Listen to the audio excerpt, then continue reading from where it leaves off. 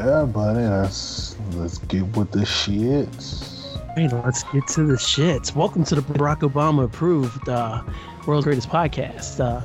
My name is Kellen Conley, and this is Hyphen Nation. And we're just going to get to it for the 13th time, ladies and gentlemen, of 2019.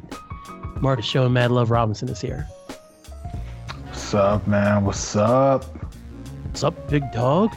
Oof. It's been a minute. It's been a minute. I mean, technically, literally, it's been a minute here, right? Yes. Yeah, technically, I mean, we just did a podcast with George Gerbo, but for us, like, despite the fact that you appeared on the Kendrick and Childish Gambino episode that we recorded for It's Like a Podcast, whatever, when I reposted that, like, we haven't actually had a conversation since we did the Music of the Decade in October. Like, I mean, we've had phone conversations, but we haven't actually done a pod. You've came and seen me since then, I think. And we've actually spent actual real life time together. But this is the first time you're on the pod again with just me and you since then. So how's it feel to be back, man? It's great to be here, man. Back like I never left, buddy. Killing the game, the thought father run it. So, as we always do, and at the end of the year, we started this tradition in 2017. Yeah, we did an episode which is like our year-end wrap-up, and I feel like that was the episode we had to record twice because my Skype recorder wasn't working. That's before Skype finally realized, hey, we should let people record the calls. So my Skype recorder messed up, and I lost it, and we had to re-record the episode again. We do our yearly thing where we get together and do our numbers on the board episode. And normally this episode is like, what was the best thought on this? And Marcus will come up with questions like what was your biggest weird moment of the year? What was surprising? What did you hate about this year? What music are you listening to?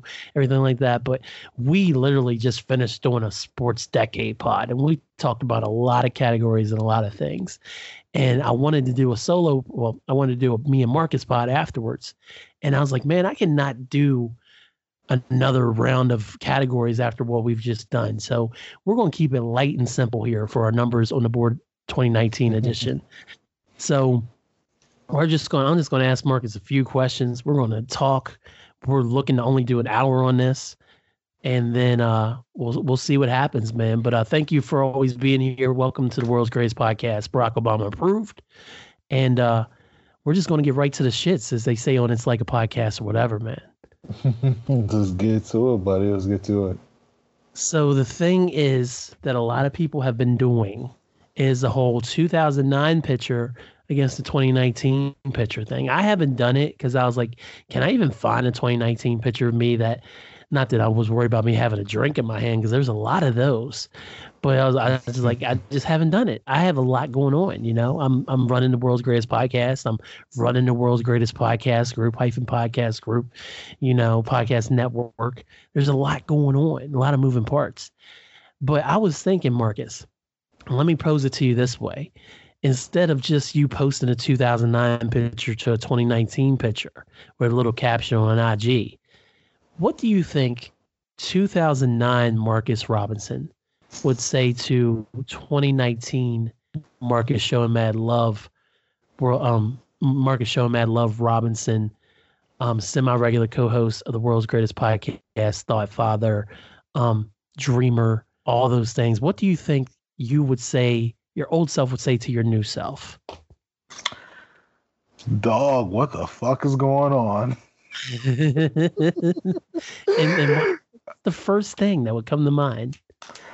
Dog, you know, the funny thing is, like, because even right now, like, I'm on my Facebook looking at 2009 pictures, and Jesus, this is so funny, but in a great way. Like, so basically, in 2009, like, I was out of a relationship with the first girl who I ever fell in love with. But I was transitioning from it being a shitty feeling to me being over those feelings. Mm-hmm. And I ended up starting another relationship like that summer. But that summer was like a really good ass time. 2009 me, 23-year-old, still in WVU, still a couple of years away from actually graduating. At that point, like, I really didn't have a vision for the future. Like, I really could not have even known what was happening next month, let alone the next decade. And yeah, to an extent, I mean, I guess some things don't change, but I'm actually trying to get more of a feel for that. But I think 2009 me would be a bit shocked at who I actually came out to be. Well, one, because like I'm definitely way more in tune with my feelings and not just identifying my feelings, but like trying to actually do something about my feelings. Because when I was still in college, I was definitely going through bouts of depression, but not really doing anything about it. I had friends and stuff that I was relying on to, get me through the day to day, and had, a relationship that I got into that was super helpful with that. And that was a really point in my life where I think my depression was actually the lowest that it's ever been since I've been depressed. I think I think because one time I actually tracked like my life in battling depression, and I think the lowest it was ever was basically from like 2008 up until like 2012. So there was only like a 4 to 5 year period where it was pretty low on the scale. I mean, there'd be times when it would fluctuate and get higher or even non-existent, but those are like actually my funnest times in college, like that time frame. But I think, like I said, like even looking at myself at 30, like turning 30, like where I was when I was 3 years ago, I think if I even would have saw that, I would have actually been pretty sad. That would have put a fire in me to do something like extreme and try to really chase things I want to do. But looking at me right now, like in 2019, I think I would be proud of myself. I would be super confused how I ended up in San Antonio. Right. But and not being a teacher, which I went to school for. But I do think that there are things about my life that have improved. I mean, since my early 20s, like there's a lot of things about myself and like just my, I don't want to sound elitist, but just my intelligence and just the way I process things differently from then till now.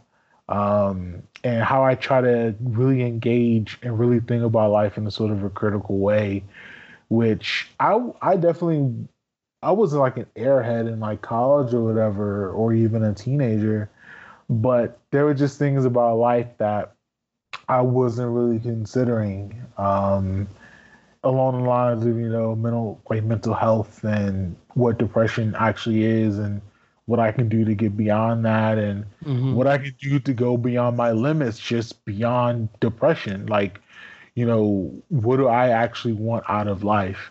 I mean, because 23-year-olds, I mean, that's really the time where, you're really just sort of living by your immediate surroundings. Like you're living through your friends, like especially if you're in school or if you like live in a school town, whatever, but you're living through your friends, like you're living through like these random adventures that you have. But, when you get older, like those days are just sort of gone, which it sounds sad, but it just leaves room for a different adventure. Hey, yeah, you like comic books, anime and stuff? Sure you do. Who the hell doesn't? And that's why you should listen to a podcast called Fresh. It's like audio cliff notes of ancient texts painstakingly translated by us for you. So do yourself a favor. Like and subscribe on your favorite podcast platform. Trust me, we're everywhere. So don't forget, it's a podcast called Fresh on iTunes, Google Podcasts, Anchor FM, and anywhere podcasts are casted. Wakanda forever.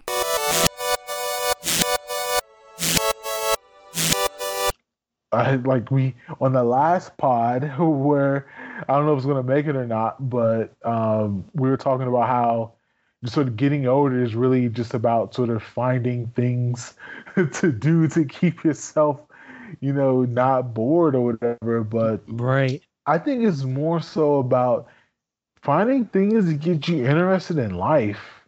Like I know potting for you is super.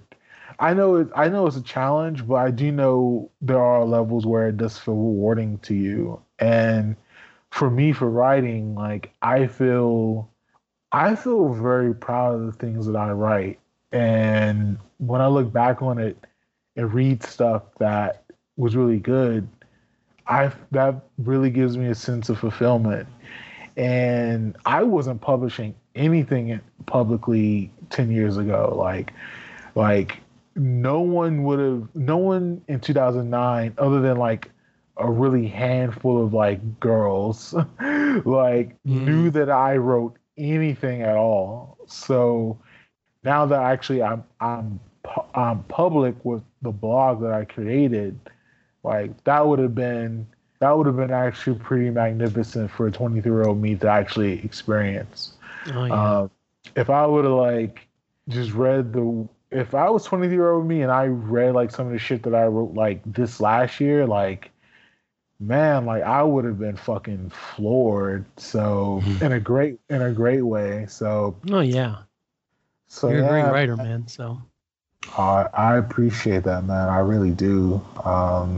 Writing's fucking hard, writing writing is really hard, and I try to find my voice each time I write, and which is really odd to say and odd to experience to an extent, but writing really is all about just sort of what do I think about something and what do I want to say about it, and why does my words actually have meaning?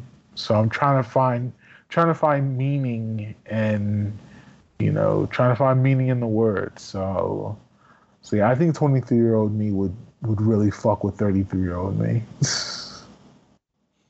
That's awesome. So a couple things I wanted to ask you about. So the first one, the later question, would be what made you want to get into what made you want to be a teacher? Because I don't think I've ever asked you that. Shit, I don't think you have, man. Especially since you didn't stay with it, I did not know. The forces of West Virginia did not want me to be a teacher. But I was always motivated by teachers that I've had. So nice. I remember my fifth grade math teacher, Mr. Doggett.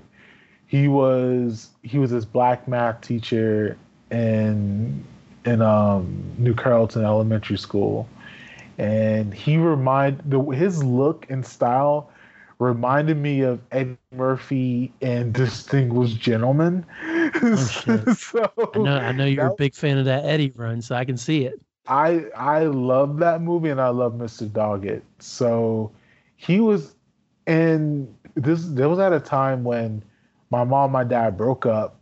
I was living, me and my mom were staying in a 1-bedroom condo. I was sharing a bed with my mom for a year until I just said fucking and slept on the couch. But that's how we were living. But Mr. Doggett, he was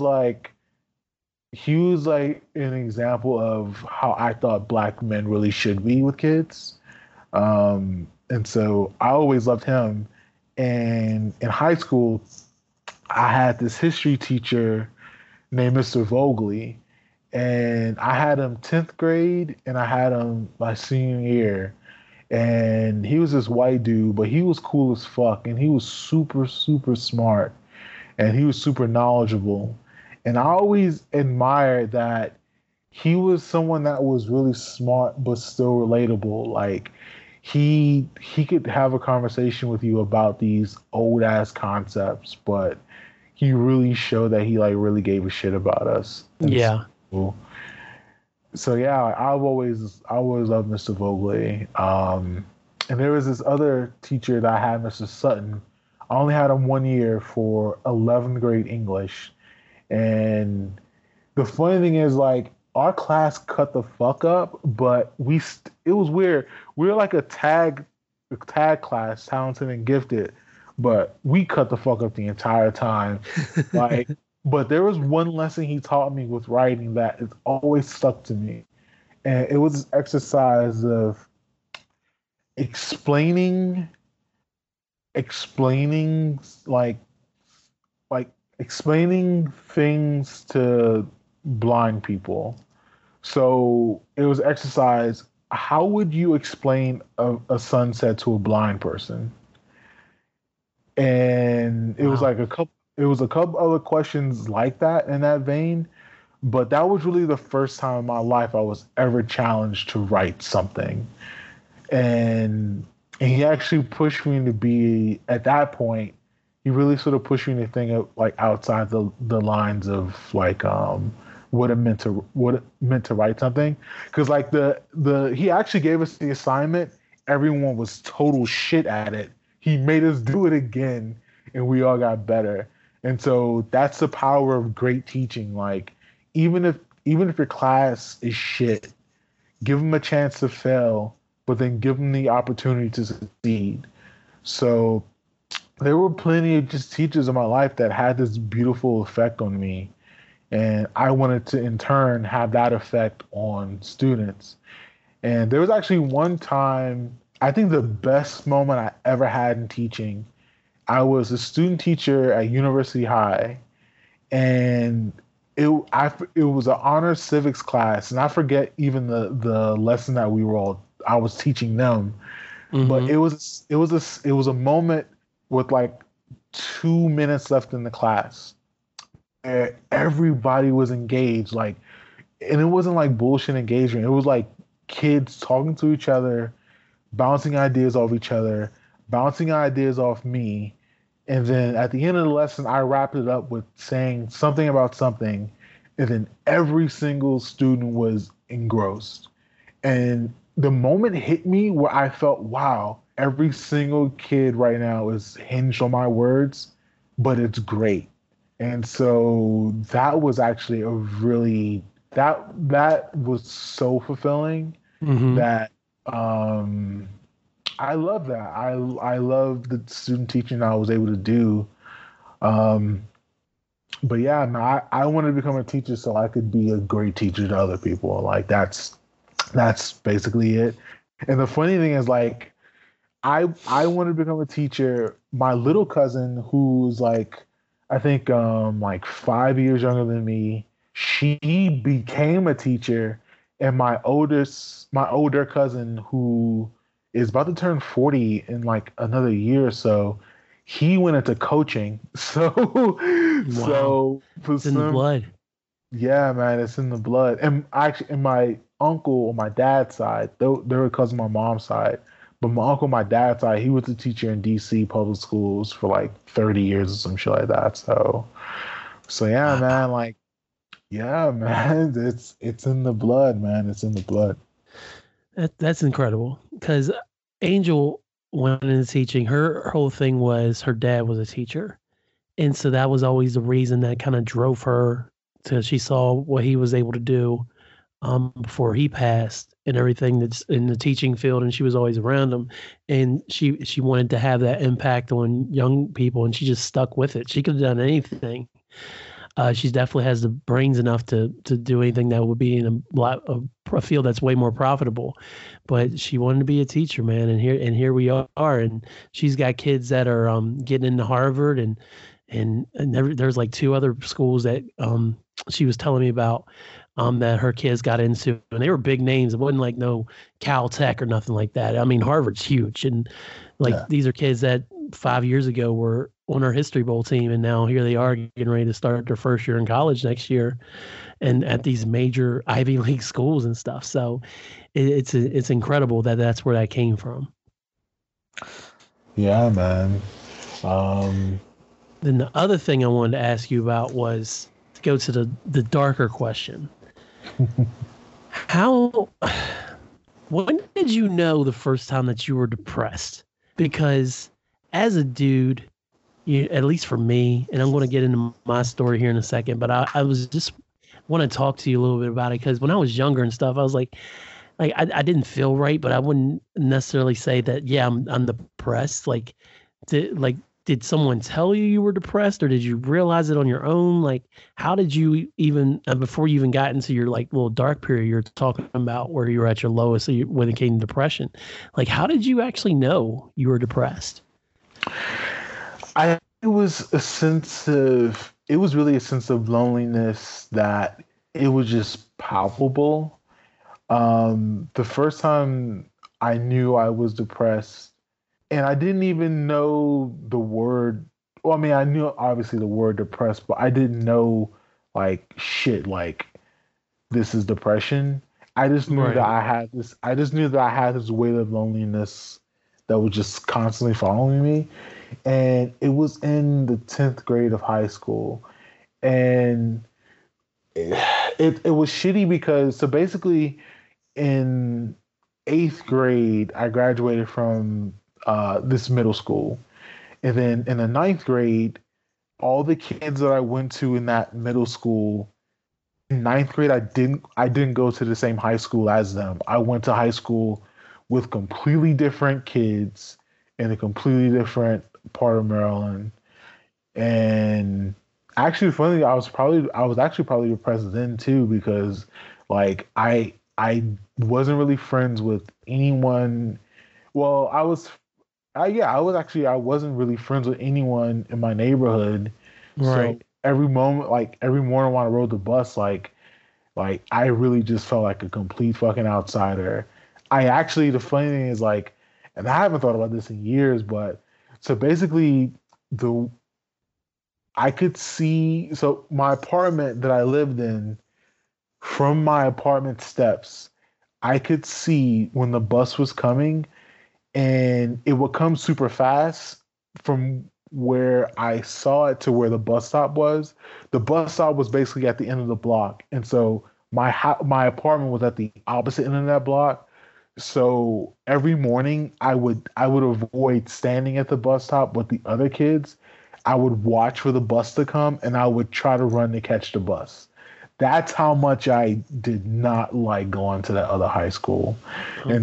And that's how much I did not fuck with the people in my neighborhood for that 9th grade year.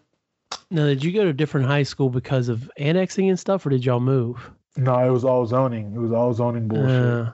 So 9th grade, I didn't like 9th grade, but when the loneliness kept following me, that's when I sort of knew that it was something more than just not having friends. And I found that I was doing things to isolate myself from people. Things that it was even no big deal, but it was really causing isolation, causing added on depression. So when I went to that was the 9th grade, where I went to a different high school than the people I went to the 8th grade. In the 10th grade, I actually got zoned to a high school that actually put me in the school with those people that I knew in the 8th grade. So when I came to the school, I'm assuming that we're going to pick up where we left off. Everyone's still going to be mad cool. Nope. And that was absolutely not the fucking case. I remember specifically, the first class that I had, well, no, it was the second class that I had. It was English. And every single person that was in my 8th grade class was in that fucking English class. I walked in the first day, and these niggas act like they didn't even know me. That's when I knew shit was super fucking wrong. And so it was like I had like a couple of friends like here and there or whatever, but like if it was lunch, like I rarely ate lunch with other people. Like if it was like in between classes or in the morning before like class, like the first classes start, like I was like I mostly had like my headphones on, like blaring like 3 6 Mafia, um like for a lot of the kids in the high school, I was not fucking with them at all. Um, and I realized like one day, like I don't even remember the day or nothing like that, but it was just one day I was walking, listening to just music super loud and passing every single person in the hallway.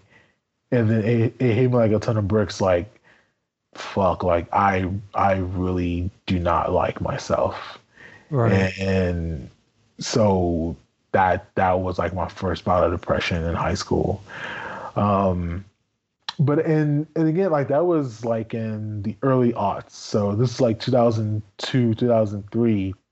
No one's really talking about depression. Like no one's really engaging in mental health. Like no one really gives a fuck. Like that's what it feels like. No one gives a fuck.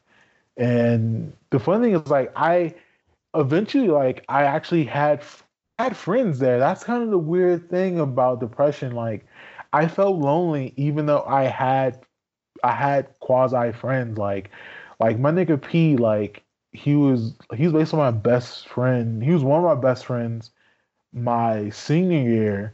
And I had another best friend, her name is Lauren, who I'm still cool with to this day.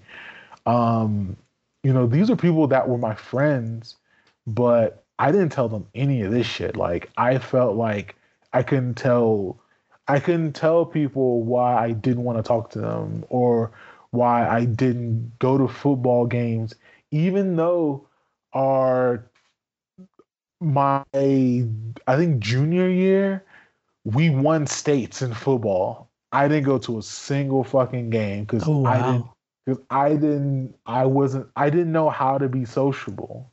And so I didn't know like social currency.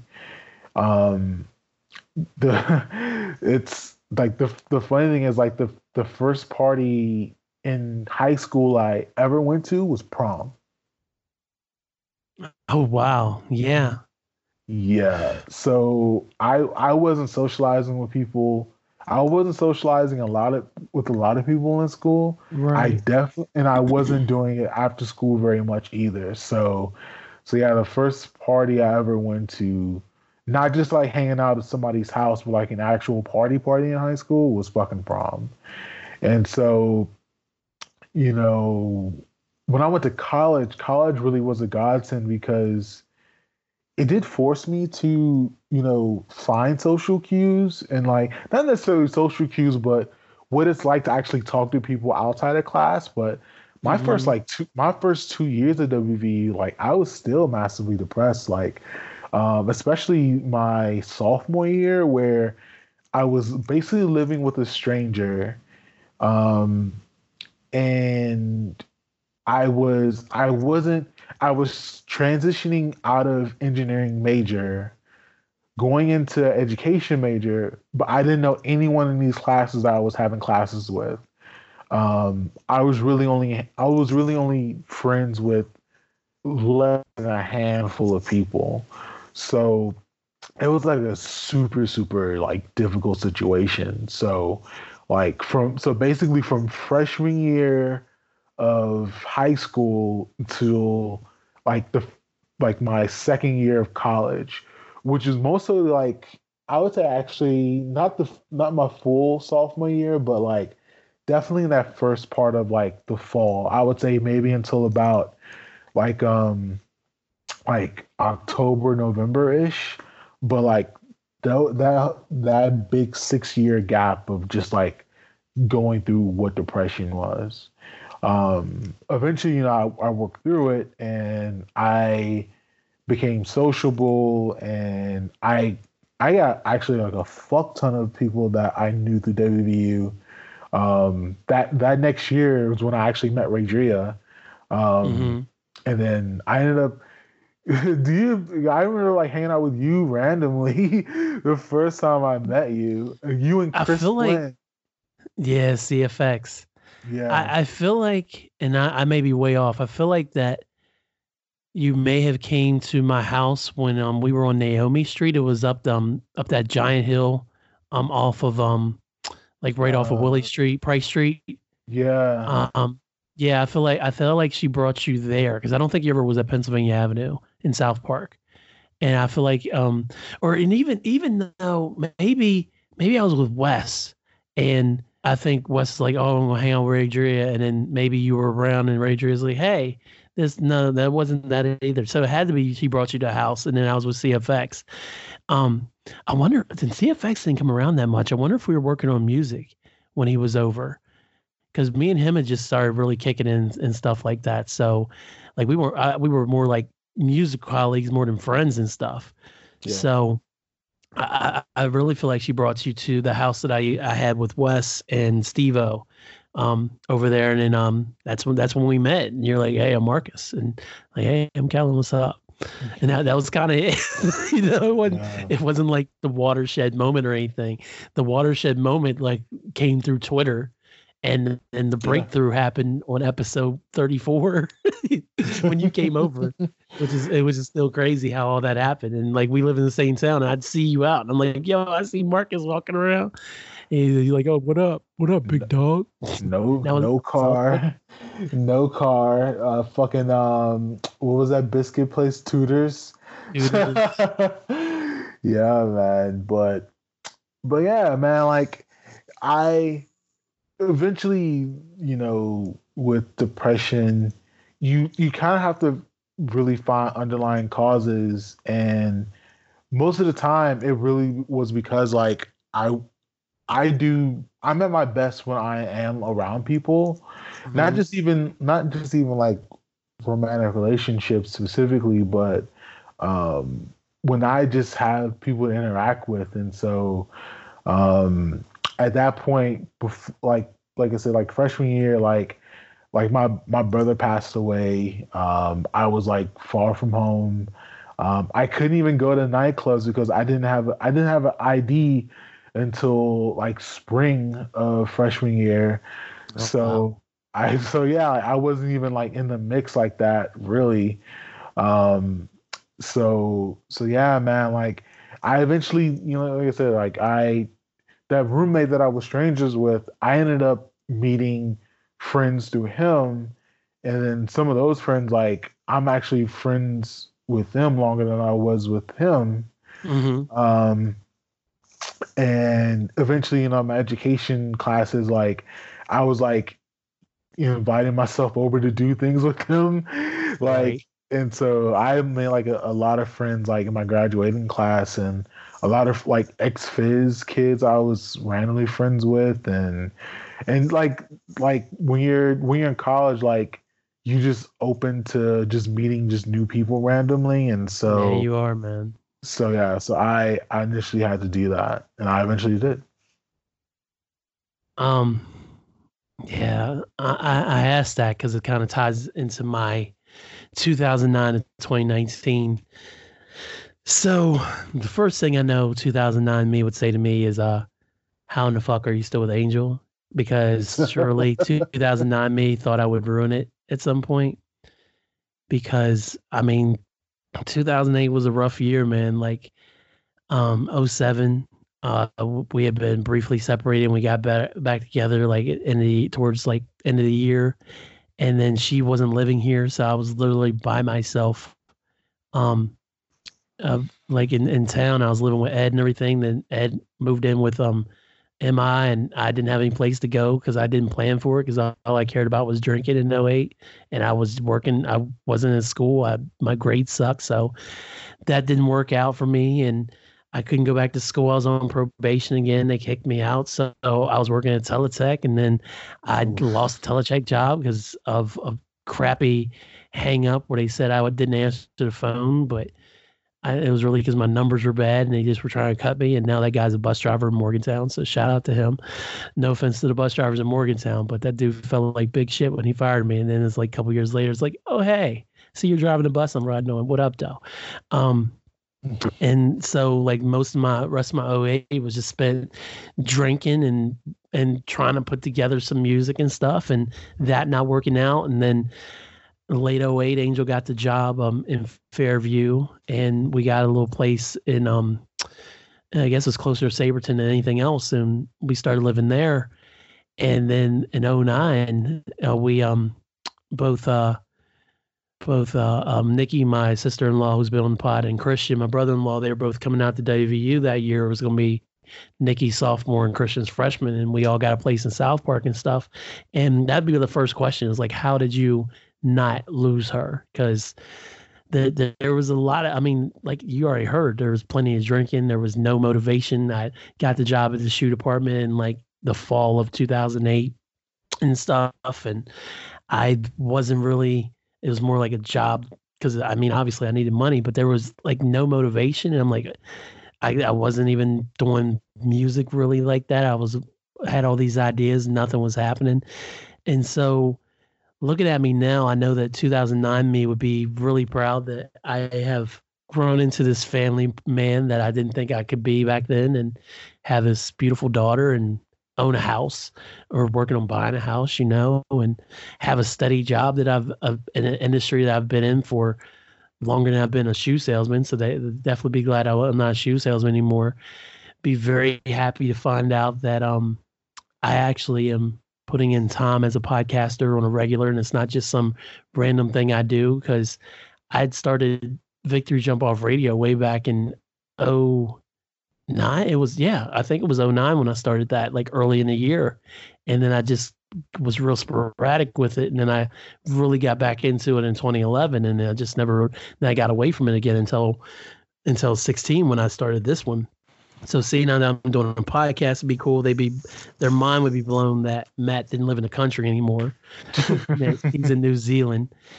And I think '09 me would understand why the music didn't work out, because even back then I knew that I didn't have the dedication or the focus to really hone my craft, to maybe even make a run to even be credible. And there's just so many factors that goes into it. I knew back then that I wasn't going to make a fire single and all of a sudden be a big artist or anything like that, even though 2011 me thought that for several months, and that kind of almost derailed my relationship again. But still, with all that said, I know that '09 me would be proud that there's music out there that it wasn't the end in 2009, because the output was just very minimal. It wasn't, and not to say it was bad, but it wasn't where I wanted it to be. I was very frustrated musically. And so knowing that after '09 there's more projects and music, and then ultimately I get to the album in 14 and stuff, I think that'd be pretty cool. They would probably wonder why. I mean, I'm not as big as I was. I feel like I was, honestly, like 10 years ago I definitely was skinnier, but I'd say even 3 years ago I was way bigger than I am now. I've lost a lot of the rotundness. Like I haven't really lost, like I dropped the weight when I was on keto, and the weight's kind of stayed off a little bit. But I'm definitely smaller than I was a few years ago. I can see that in pictures. So I'd probably be like, why are you so fat, nigga?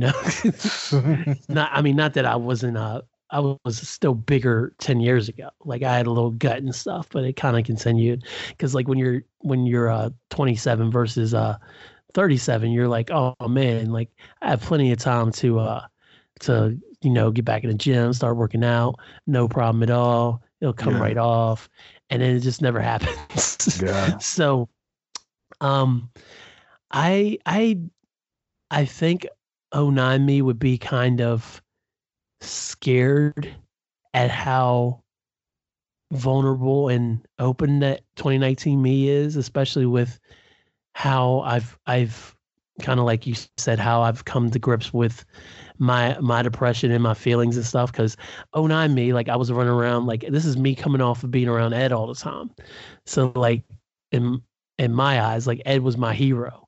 Like me and Ed were best friends, but Ed was like my hero. I wanted to be like Ed. You probably heard that on the podcast that I had, where I was like trying to talk like him. I can't even do it anymore. I remember that. Yeah, I caught that. Yeah, and it was something that I do even today, where I'll pick up I'll pick up kind of characteristics, kind of like Walter White taking characteristics of people he's killed and stuff, like not to that degree, but there's certain ticks and things that I'll pick up when I'm around a person a lot, and I'm more conscious of it now. But it was highly evident when I edited that podcast how much I wanted to be Ed Brown. Like that was my goal in life, was to be Ed Brown, and I could tell even when I recorded it in 07, I was like, I want to be Ed Brown, and that was who my hero was at that time. And so coming off of that and realizing that I'm not this tough person who I tried to be, and I'm a rapper, but I'm also coming from a place where I don't know. It's just like I can't imagine 2009 me having this conversation with 2019 you, so to speak. I feel like I would skirt around the issue, like things aren't a big deal, nothing's that serious. Everything's can be fixed. There's still time, 2009 me wasn't living in reality, so to speak. I was just kind of worried about where the next party was and next thrill, and I knew I had nothing to lose because other than Angel. And so I was like, yeah, as long as I got her or whatever, like that's all that matters to me. So I mean, that's the kind of thing with being young in Morgantown. Like like everyone they're doing their thing, like whatever it is, and each weekend is another opportunity to do the thing again. So I mean, that's kind of how it is. Like I was looking at some of the pictures that I have on Facebook from 2009, and there's like a picture where we went out and we stayed up literally the entire night, and like in the morning we're still like all up and still bullshitting around or whatever. And I haven't thought about that, and I haven't thought about that in years. And so it's just one of those things, like, especially even going back to what you're saying, like you may be skirting issues, like you're not really being truthful. I think people know. Well, I don't want to say that, but I think a lot of times people do know something is wrong, but they just having a hard time of pinpointing it or even just admitting it, because, like, if you're, sleeping in and you just feel you're going to a job and you just don't want to be there, like beyond it just being like a Monday or a long shift, like you just physically just don't want to be there. Like Teletech, like, I was there for way too fucking long, and I dreaded every single day going to work there. And so this is 5 days out of the week I'm going to a place that I dread. So 5 times a week at a minimal, I'm doing something that's causing me depression. And that doesn't even take into account anything else going on in my life. It doesn't even take into account the shitty people at Teletech. Just the act of going to that shitty job, like, had me depressed. Yeah. And I wrote about this in one of my most recent pieces, but I actively avoided my college friends because I didn't want to tell them I was stuck at that fucking job.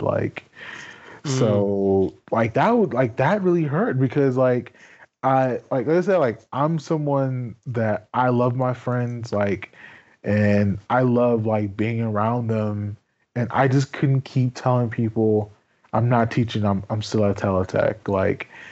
So that was super hard. That was hard for me too, man. Like especially with being at the shoe department and stuff, and like seeing people and being out. I was like, oh, what are you doing now? I was like, oh, I work at the shoe department. And then the first thing out their mouth is like, oh, Al Bundy. Like, oh, see, that's fucked up. Dude, Angela Yee said that to me on Shade 45.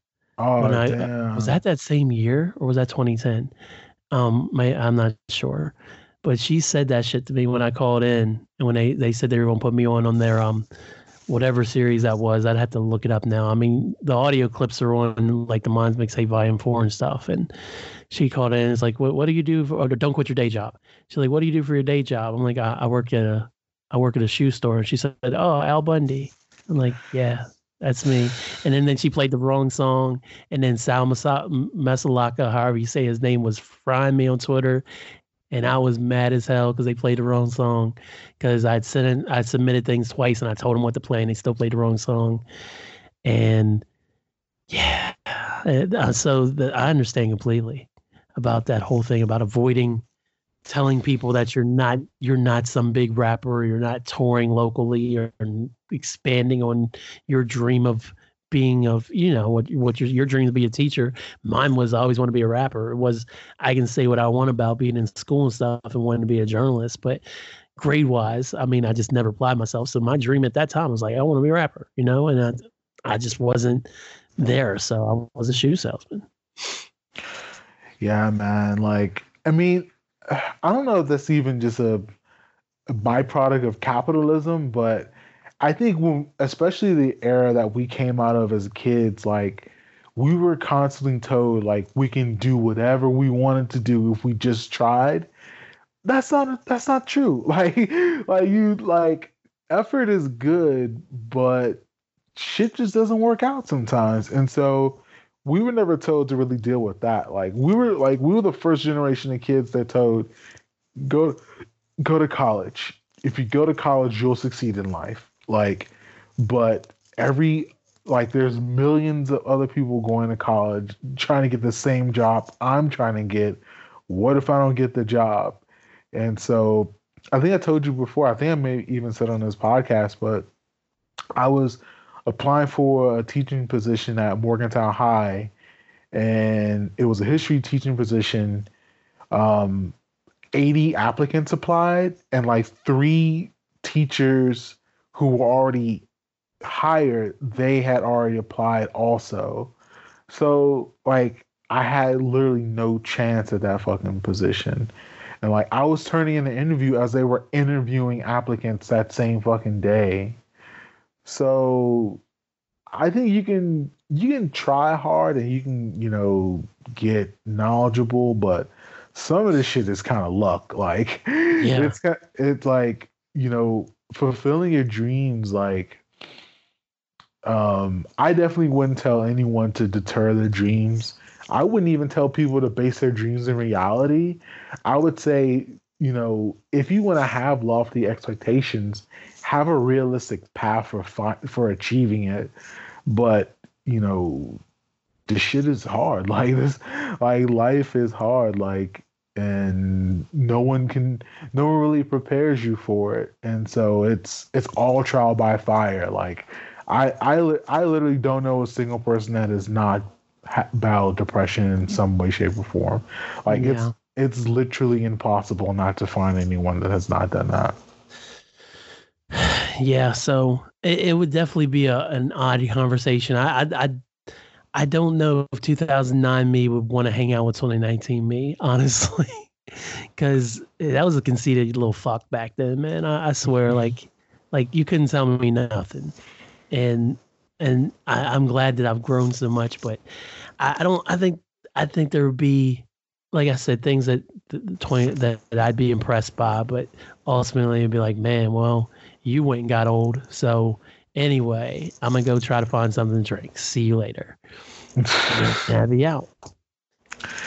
I mean, you don't think you'd be trying to get some game from yourself, man? I mean, because you married, got a beautiful, beautiful wife, beautiful kids. Like, I don't think so, because I don't think even long term goal. Like, I don't think 09 me thought it could happen. Even with being 6 years in with Angel at that point, like I didn't think it even 09 me could wrap his head around the part of actually marrying a girl and being a family, because he wasn't ready yet. So I don't think he would ask for game or anything or what not to do or what to do. I really think that he'd be like, all right, well, I'm gonna try to get out of this conversation as soon as possible so I can get moving and go do what I want to do, and that'd be it, man. Yeah, man. Yeah, he was a savage.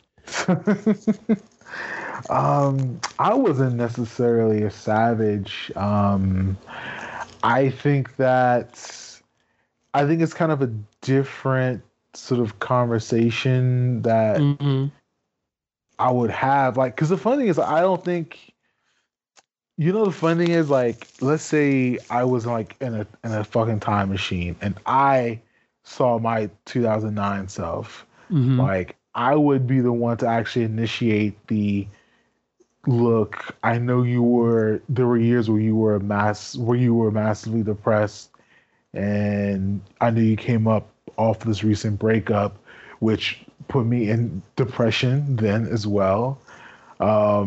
I would just give myself game and, tell myself how to better manage it. And I would tell my younger self, rely on people. Like, it's okay not to rely just on yourself for things, and really trying to figure out a way, like I said, like really trying to figure out a way to really move beyond something rather than just letting it like fester. So I know the one thing that 2019 me would tell 2009 me is you got 6 years left with both your moms, so you better stop being an asshole sometimes and really kind of suck it up and spend more time with them, and try to make and God, please have the balls to not listen to your mother and actually bring your fucking daughter to her instead of having her be on her damn deathbed and you never getting to actually meet your daughter. So yeah, I would tell my 2009 self that for sure. Be like, look, nigga, if you take anything from this, day comes, you need to make sure that you do these things and not think that you got forever. Because I know you think you got forever, but forever don't last. So if there's anything you take away from this, spend more time with your mothers, call your mothers more, and for everything that you are, take that baby to go see your mother because she ain't gonna be here much longer. So I would tell him that.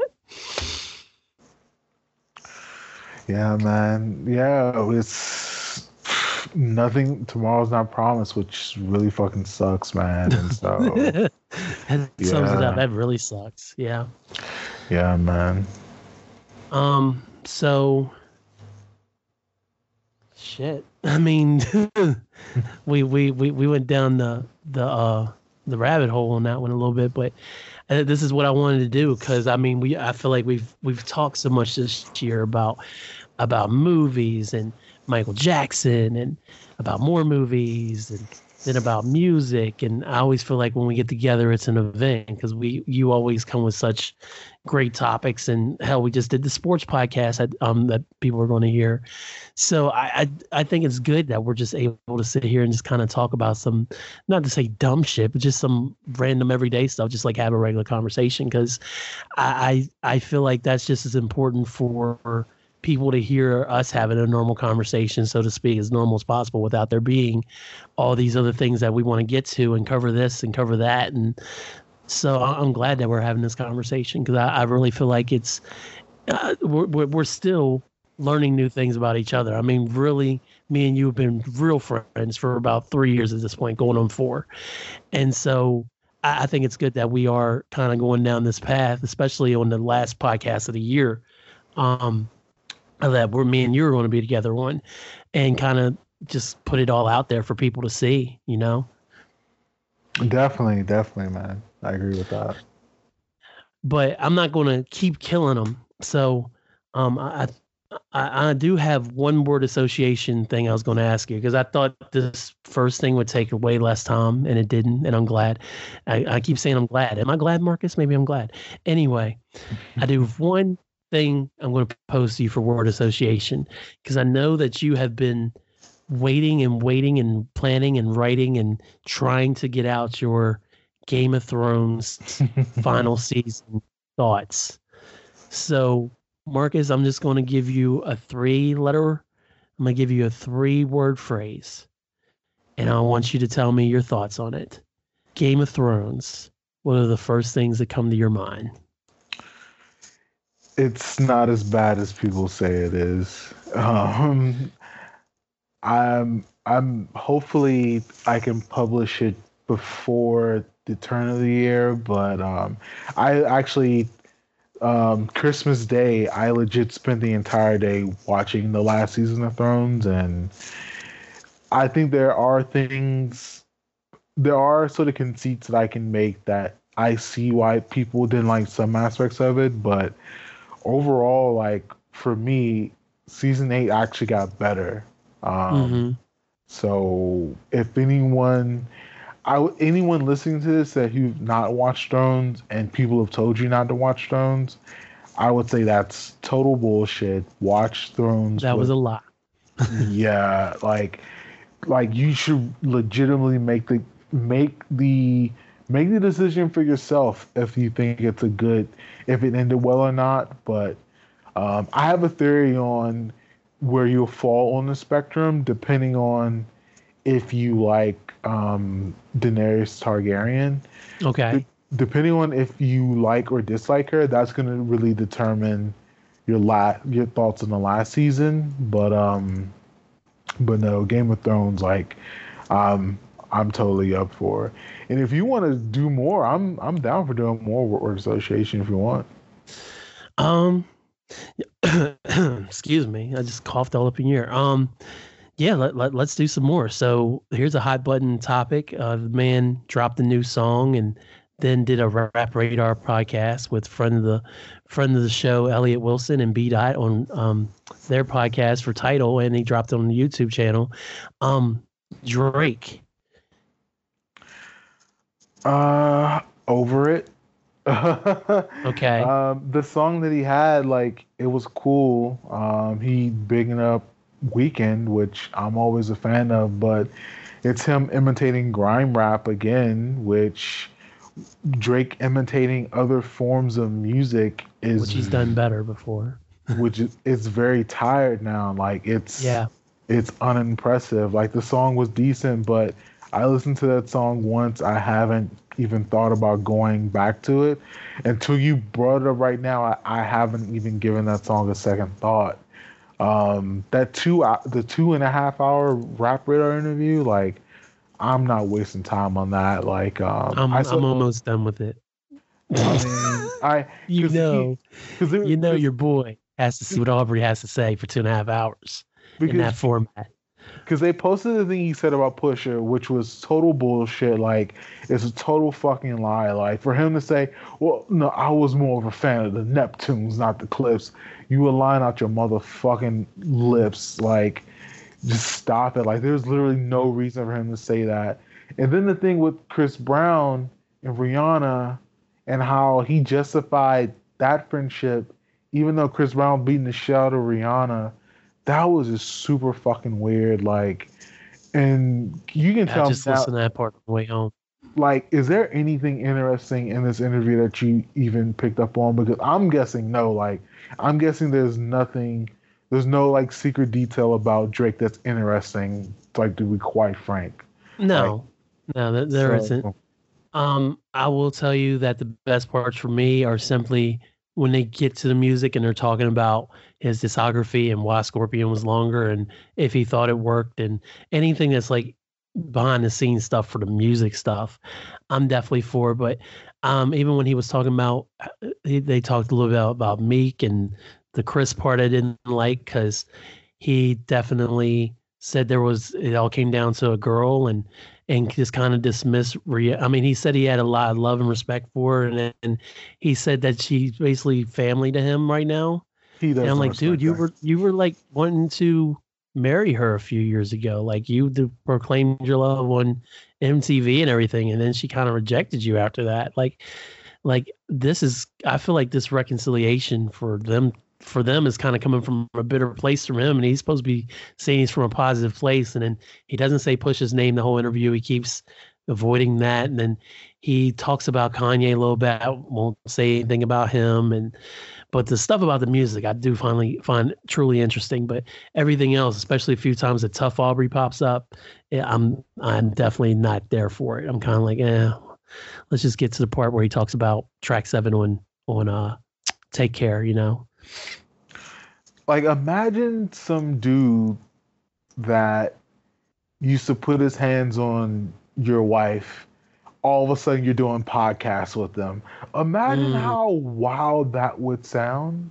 Imagine just how wild that would be. Like, it just makes no fucking sense. Like, he doesn't respect her. That's another lie. So yeah, Drake in 2020, we're over it.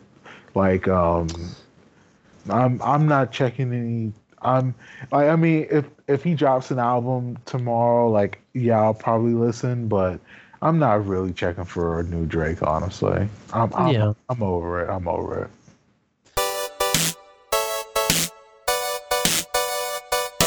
Look, I don't have much time, all right? So let me just say something real quick. My name is EG, and I am the host of 2 shows that are part of the Hyphen Podcast Group. The first show is called Catch the Show. It's a show where I talk about music-related news and pop culture, upcoming tours that you may want to catch shows of, and I tell you about a show that I call it, because it's the #1 concert review podcast in the world, and I've reviewed shows from Beyonce to Kendrick Lamar to even the Backstreet Boys. So yeah, that's Catch the Show. The other show is called The Underground Monster. Slightly different kind of show, but still music related. It's where I cover basically underground independent hip-hop, horrorcore, and the juggalo culture. So yeah, if you're interested in either one, go to hyphenpodcastgroup.com and or go to your favorite podcast platform and just search for them and hit that subscribe button, okay? Got that? Cool. Now let's get you back to the show you were originally listening to.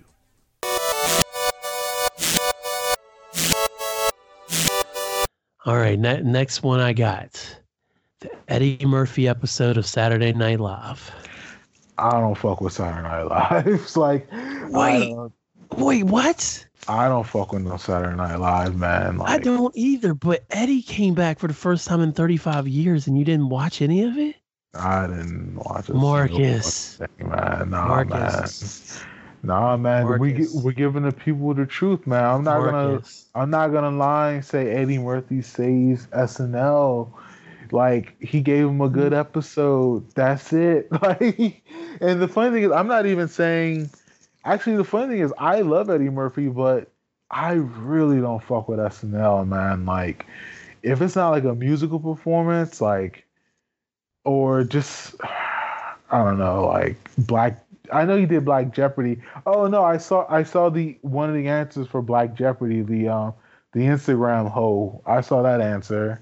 That was funny, but I can't be fucking with no SNL. Dude. I heard the monologue was great. People said that was great. I can't be fucking with no Jeopardy. No I SNL. get it, man, but Eddie's on for the first time in 35 years, man. Like, it's a beautiful episode of SNL. Even if you don't fuck with it, you should watch it, man. Man, you should watch it. They could have. Do yourself a man and watch it. I can't be fucking on SNL, man. Mark, this is not the time for you to take a stand. It sounds like 2009, Marcus. No, man. Have you been there, 2009, Marcus? 2009, Marcus would have been like, fuck SNL. I'm just saying, I've transitioned. I'm just saying I don't fuck with no SNL instead of fuck SNL. So, no. All right, well, I said my piece. If I can't convince you, I ain't gonna convince you. But I thought it was a very good episode. God. Watch SNL and Eddie Murphy came on. Next word is Captain Marvel. That's literally the word. And then 50 million. I forget what it called. Fuck. What are the 3 dots called, Kellen? After you write a word. Oh, the ellipses. Yeah, well, 50 million of those after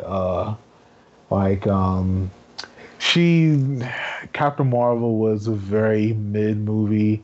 They didn't give her shit to do in Endgame, so her character was mid in Endgame. Like, I know those rumors that like they're trying to get rid of Brie Larson, but they didn't write that movie well at all. Like, the movie wasn't very well acted at all from her standpoint. The nostalgia in it was cheese. Yeah, like, if they want to recast her, but I'm not losing sleep over a Captain Marvel sequel anytime soon. So, would you say it's the worst MCU movie? I mean, Incredible Hulk may have a word, But if you, I mean, is it? Well, okay. Let's put it like this: every Captain America movie is better than it. Every Thor movie is better than it. Every Avenger movie is better than it. Every Iron Man movie is better than it. Every Spider-Man movie is better than it. Yes, the answer is yes. No, it's Incredible Hulk. Then it's Captain Marvel. Incredible Hulk is not a good movie. So it's legit. Like that's that's really wild that I really put it that way. But that's the truth, man. Like other than Incredible Hulk, what's even in the realm of it's not better than Doctor Strange. I know that much. What other MCU movies am I missing? I'm pretty sure You said Ant-Man's. You forgot the Ant-Man's. Oh yeah, it's not better than any Ant-Man. It's not better than the first Guardians. Wow, you really didn't like Guardians 2. I fell asleep on Guardians 2, so I would say it's better than Guardians 2. Okay. There you go, Captain Marvel. There you go. You're number 3 in the power rankings of that movie. It's number 3.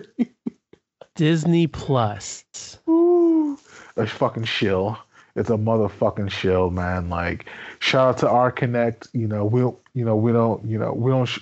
give the names of Connects, but the Connect know who the Connect is. The Connect does. But I literally only watch it for Mandalorian, and I barely even keep up with Mandalorian. I haven't watched any Mandalorian yet. Like, cause I mean, I know why they shuttled it to have it once a week, but this is a binge society, man. Like, throw them bitches out, all at one time, man. We ain't got no time for the shill corporation of Disney pimping out Baby Yoda. And yes, they are pimping out Baby Yoda, and we all are hosts for the Baby Yoda experience. So, but yeah, Disney Plus is a total shill. Our Connect, he got connected, but after that connection is over, if there's no more connection after that, I would not be sad, just to say that. So okay. I haven't spent a whole lot of time on it, to be honest. Like, I've watched some MCU stuff, and not as much time as I think. I keep bouncing back to Netflix and Hulu for different things, so it hasn't overtaken everything in my life. I think it's perfectly fine. I enjoy it for what it is, but I definitely appreciate the Connect. That is for sure. Yeah, shout out to the plug. All right, so we're going to do one more of these word associations. Considering that you had not seen the film going in and you had not read the graphic novel going in, Watchmen. There's not a better cable network television than HBO. HBO has held us down for 30 summers. Like, HBO 84, is that when it started? I didn't like, we didn't have HBO until about we were actually kind of lucky in that respect, but I don't think my first time with HBO was maybe 93. Mm-hmm. Maybe even earlier than that. Maybe it was 92 or 91. I feel like it was the late 80s for me. The first time I remember HBO. Yeah, I think it was actually 91 or some shit. Either 1990 or 91. Either way, yeah. Even if we say it's 1990, they have held a nigga down for many a moon. They continue to hold a nigga down. Watchmen is fucking phenomenal. Regina King, it's her run from not even, I don't want to even say really run, but just watching from this year. What was a movie at the end of last year? fuck, I'm blanking on it. Beale Street, the Beale Street Talk. When she won the Oscar for supporting actress at the beginning of this year. So she bookended, a phenomenal movie performance and a phenomenal TV performance for 2019. She's doing no wrong. I didn't need to see a lot of blue dick memes on my TL, but that's the cost. Here we are. That's the cost of doing business. Dr. Manhattan business. Yeah, man, but nah, man, that like HBO, man, like HBO really knows how to get shit done, man. Like, but no, Watchmen was really good. I am trying to find the connect to watch the actual movie. I know it's gonna be bad, but I still want to watch the movie. My plug, they gave me the graphic novel. We don't say who the plug is, but the plug that gave me the graphic novel, I can't really read it very well on my iPad, probably because my iPad is old as fuck. So I'm probably gonna have to buy through legal means. But have you tried your local library, sir? The funny thing is, I actually go to my library, but I haven't. That's not funny. Library is a serious business. Everybody should have a library card. Everyone should. Everyone should print things so you can give money to your local library. But amen. But yeah, I'm interested in a movie at least. You might even be able to rent it from your library, fam. Oh yeah, probably. You can probably get the graphic novel and get the DVD so you can watch it. It's a lot. Buddy. It's a lot to go in there and find them and have them let you check it out for 2 weeks. It's a lot. I know. I get it. Nah, but I didn't say make it a priority trip tomorrow or today, I say. I mean, shit. I might as well. Well, no, I need to watch this. I need to write this fucking Game of Thrones piece before I do anything fucking else. But yeah, man, like Watchmen in the fucking bag. Did you ever finish it? No, I've not watched any of the Watchmen yet. So you never watched any of them? I haven't watched any of it. So I'm planning, now that it's done, I'm planning on running through it here in the next few weeks and getting caught up on everybody else. You know me. How? I'm late to the party always, sir. Damn, I thought you would have watched. You never watched even the first episode? No, man. I don't have HBO Go though, so I have to find ways of procuring myself the plug. Yeah. Fuck, man. Damn. Yeah. So I know where the plug's at. I just gotta now, especially now that it's done. I'm just going to get it all. All right, man. So I can check it all out and binge it. So because Maps talking about we should talk about it, and I know you were talking about it, and Lamb and Bane. We're all talking about it, so I feel left out. When y'all guys are saying something's cool, I feel left out. When like mainstream media is talking about something's cool, I'm like, fuck Chris Paul. Jesus. It all comes back to Chris Paul. No, ball tapper Chris Paul over here. Yeah, man. So Marcus, man, what we're not going to go too heavy on the goals, but just what is one goal that you're taking into 2020 with you? One goal for me for next year. Man, I really do need the goal set. Like, maybe that's my goal, to actually lay down the actual set of goals for myself, because I feel like, I mean, I've had some good success in my job over the last couple of months. That actually kind of came out of nowhere, that I didn't even imagine happening, and it actually happened. I don't really want to set a schedule for writing, because I feel like when I'm motivated to write, like I can. You want it to be natural without having a deadline over your head. Yeah, because basically, like, other than like some minor revisions, like I basically wrote my Skywalker piece in one sitting for the most part. One day, I should say, not necessarily in one sitting, but it was this last, I think it was Sunday. Yeah, it was Sunday. Like, I finally just sat down to actually get everything organized, and I finally wrote it. I'm finding now that, like, I'm actually having a lot of success when I'm taking a day to write something, and I can get it done within the day. That doesn't mean like it's all edited and like put together or whatever, but I at least have like at least like 90% of it done in a sitting. And so my Thrones piece that I want to write, I'm not really sure. Well, I'm sure where I want to go with it. I know like the end result that I'm going to go. I don't know how I'm going to get there. Like, that's kind of the jig. And so I don't really want to set a goal for, I want to write at least once a month, because when I was writing, my blog started, like, I didn't have as much responsibility and I wasn't working as much. Right. So I had just, sort of more time to sort of think about things creatively.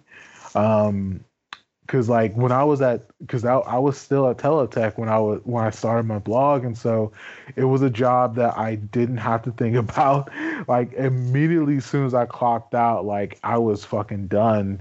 And so there'd be times where I would actually write. I'll have to wait for the bus to go to the old mall. And so while waiting, like, I would write on my iPad or write on my iPhone, just like paragraphs and stuff I wanted to do. And then by the time I got home, like, transferred over to like this old ass Dell that I still have, and I was getting that shit out there. Now it's kind of like, when I leave work, like, I have to decompress now. Like, I need time to forget about the stink of what I just experienced. Yeah, like, you ain't lying. And so that takes time. I'm finding now that, like, I really don't get anything done on the weekdays, which really fucking sucks. Like, to get like anything creative done, actually not even getting anything creative done, like, just to get anything done outside of work, I gotta do it on the weekends now. So I think that's gonna be a goal of, like, a mini goal maybe, of trying to do more productive things during the week. So yeah, that's pretty solid. Yeah. What about you, man? What's a goal that you have for yourself for the next year? Main one that pops out at me, I didn't mean to cut you off, but the main one that pops out at me is I want to be more financially responsible. Yeah. Because we obviously, between me and Angel, we make enough where we can pay all of our bills and have extra stuff, and we're by no means well set. And I want to get to a certain level of comfort. And I've realized that comes with making sacrifices on spending as much money as I do on frivolous stuff. And I haven't sat down and done math on it because I hate math. But if I did, I'm sure the number would make me really mad to see how much money I've wasted in the past year. So I'm going to try to be more financially responsible, because I really feel like there's things that I could that we can put the money better. Things that the money could be put towards that are better than what I'm spending it on. And then I feel like if I'm being financially responsible, then I feel like Angel will kind of do that as well more. And I feel like as a whole, we'll be able to kind of save more and be better off for at least the future if we kind of start off. Because I mean, we're doing fine, but it's like, I want to be doing better.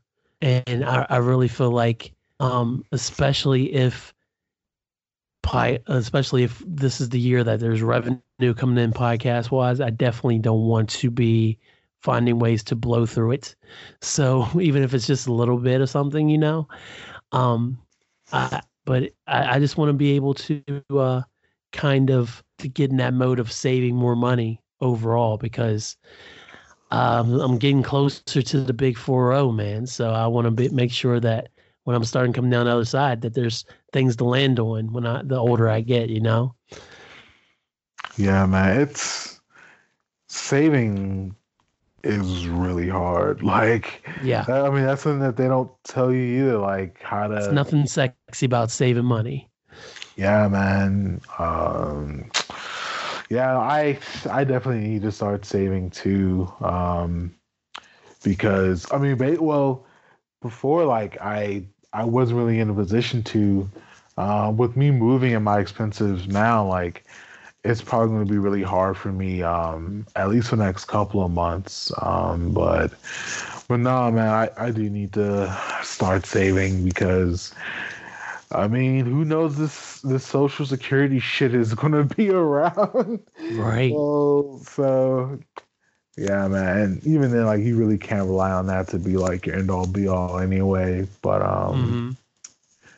But yeah, man, like becoming financially responsible or responsibler, I guess, if that's a word. Love it. That should be the goal. I don't really, well, I mean, I really wasn't able to before this last like summer, before the summer, like super frivolous things, but now I do need to really get. Well, I've always had my finances in line, but really getting better about it. Like unless you're like a billionaire, like anyone can afford to get their financials better. So yeah, I'm starting out pretty light as far as goals and stuff, and I haven't really sat down and think about things like, I kind of have plans to get back into doing some music as time allows, and the podcast is doing it. The podcast. I mean, this has been a hell of a year. Like I mentioned when we were talking in the Gerbo, that it's the 60th time that. Not the 60th, but there's 60 plus episodes that I've done in this year, especially since I went bi-weekly. So that not only exceeds the number of total episodes for Hyphen Nation in a year, but it also finally meets my goal of one of the things I said in the State of Podcast Address of having 52 episodes. I had to cheat to do it by going bi-weekly and then having months where I had multiple episodes, like up to like more than 8 episodes. I think April and was it August or September or something? I knocked out all these episodes and stuff. No, it was September because I think I took August off by accident. I didn't even plan on it. So, like, I haven't even thought about anything like that, but I definitely know that that's something I want to focus on to kind of start things off in the new decade, so to speak. I mean, it's not cheating if you won. So, hey, there you go. I love it, man. So, Marcus, I think that about wraps it up, man. I mean, we covered, we went over our 2009 to 2019, our little versus conversation, and went into some deep thoughts there. And we played a little word association. We both set our goals. Is there anything else you thought you wanted to cover before we get out of here? Because next time they hear you, it'll definitely be 2020, unless something happens in the next however many days there is up in 2019, and you pop up again. What is an end game for you, or what is one thing that you hope to see in 2029 for yourself? Oh shit. A healthy and happy family. That's for sure. I would love if I'm working for myself somehow. Yeah, I would love to be my own boss and not have to work the day job anymore. That's a goal, and that's the main things. As long as the family's healthy, happy, and safe, and then I'm my own boss, I'd be thrilled to talk to 2029 me. So, I mean, who knows, Marcus? We may be sitting at the end of the decade, another 10 years, recording Hyphen Nation episode number, who knows what number it'll be, because I'm not doing math. Episode 3000. Yeah, numbers on the board, 29. 2029. So, yeah, man. I would love to see those things. If I had to pick something,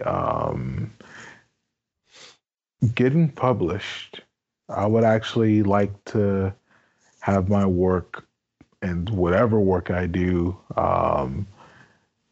printed physical copy, because I'm still a dinosaur, like seeing it actually on paper and some word presser putting out to the public. Hopefully people are still reading physical copies of things by then. It's really not a guarantee. But I don't know. I think I do want to have that as a goal. I didn't really share this with anyone, but twice this year, like 2 different websites ran work that I wrote. Oh wow! Yeah, I never shared it with anyone. You didn't tell anybody. I did not know. And the funny thing is, I really don't know why, honestly. Like, because I'll even tell you this, like, after they even went up, I never went to their websites to look at them. Which I don't know if that's some sort of subconscious thing, but it probably is, honestly. But I don't know. Because it was work that I put on my blog. Well, one of them was like something that I put on my blog. One of them was like an actual rewrite that I did of when I wrote about. Do you remember when I wrote about the when I first listened to Alabama Shakes, and then the Charleston church shooting happened? Yeah. Yes. I rewrote a part of that, and a website posted it. Oh shit! Congratulations, man. Thank you. Yeah. So for some reason, I was going to tweet it before the end of the year, like the moments I'm proud of type of thing. But yeah, man. I don't know. Like I feel like it was just a thing that was a personal victory to me, and I don't know. It really felt great that another place would want to put my shit up. But I want to become I don't want to say an author, but I just want to be published and know that it's out there for people to consume. Yeah. So yeah, I get that. Hopefully books are still a thing, man, and not PDF files, but even still, like I'll take what I can get. I'd read your book, buddy. Thank you. I would be glad to sell you my book, buddy. No free copies for you, Hyphen. Got it. No, you get the advanced copy. It's not really edited, but you get the advanced copy. I'll definitely take it. All right, man. So this has been Numbers on the Board 2019, the end of the decade. So you can find more of Marcus's work at Mark Robb, the markrobb.wordpress.com. I hit my microphone. themarkrobb.wordpress.com. He writes prolific paragraphs about all kinds of things, sports. He writes about podcasts. He writes about Beyonce. There's nothing he won't touch. So make sure you're checking him out. And that's themarkrobb.wordpress.com. And this podcast, Hyphen Nation, is brought to you by Hyphen Podcast Group, a Morgantown, West Virginia-based podcast collective bringing great podcasts to the people.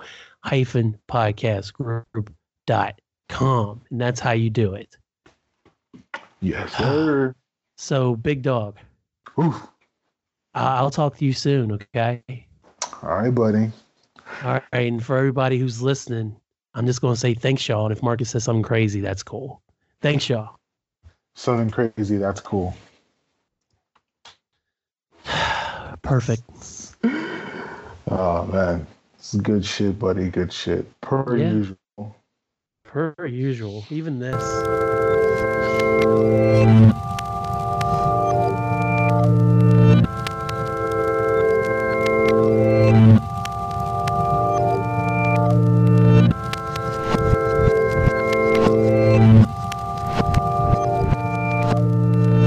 Thanks for listening.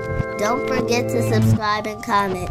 This has been a Hyphen Podcast Network production. They're the bestest. I'm getting paid at exposure.